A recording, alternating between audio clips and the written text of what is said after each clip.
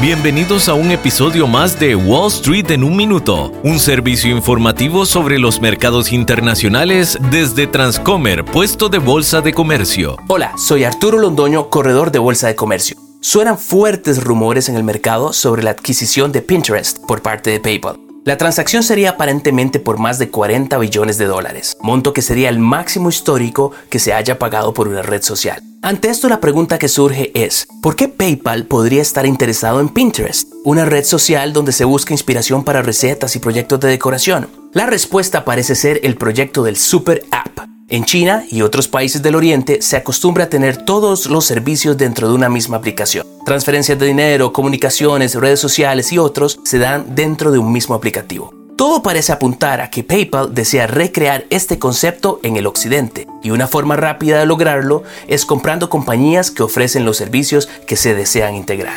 Este episodio de Wall Street en un minuto fue presentado por Transcomer, puesto de Bolsa de Comercio.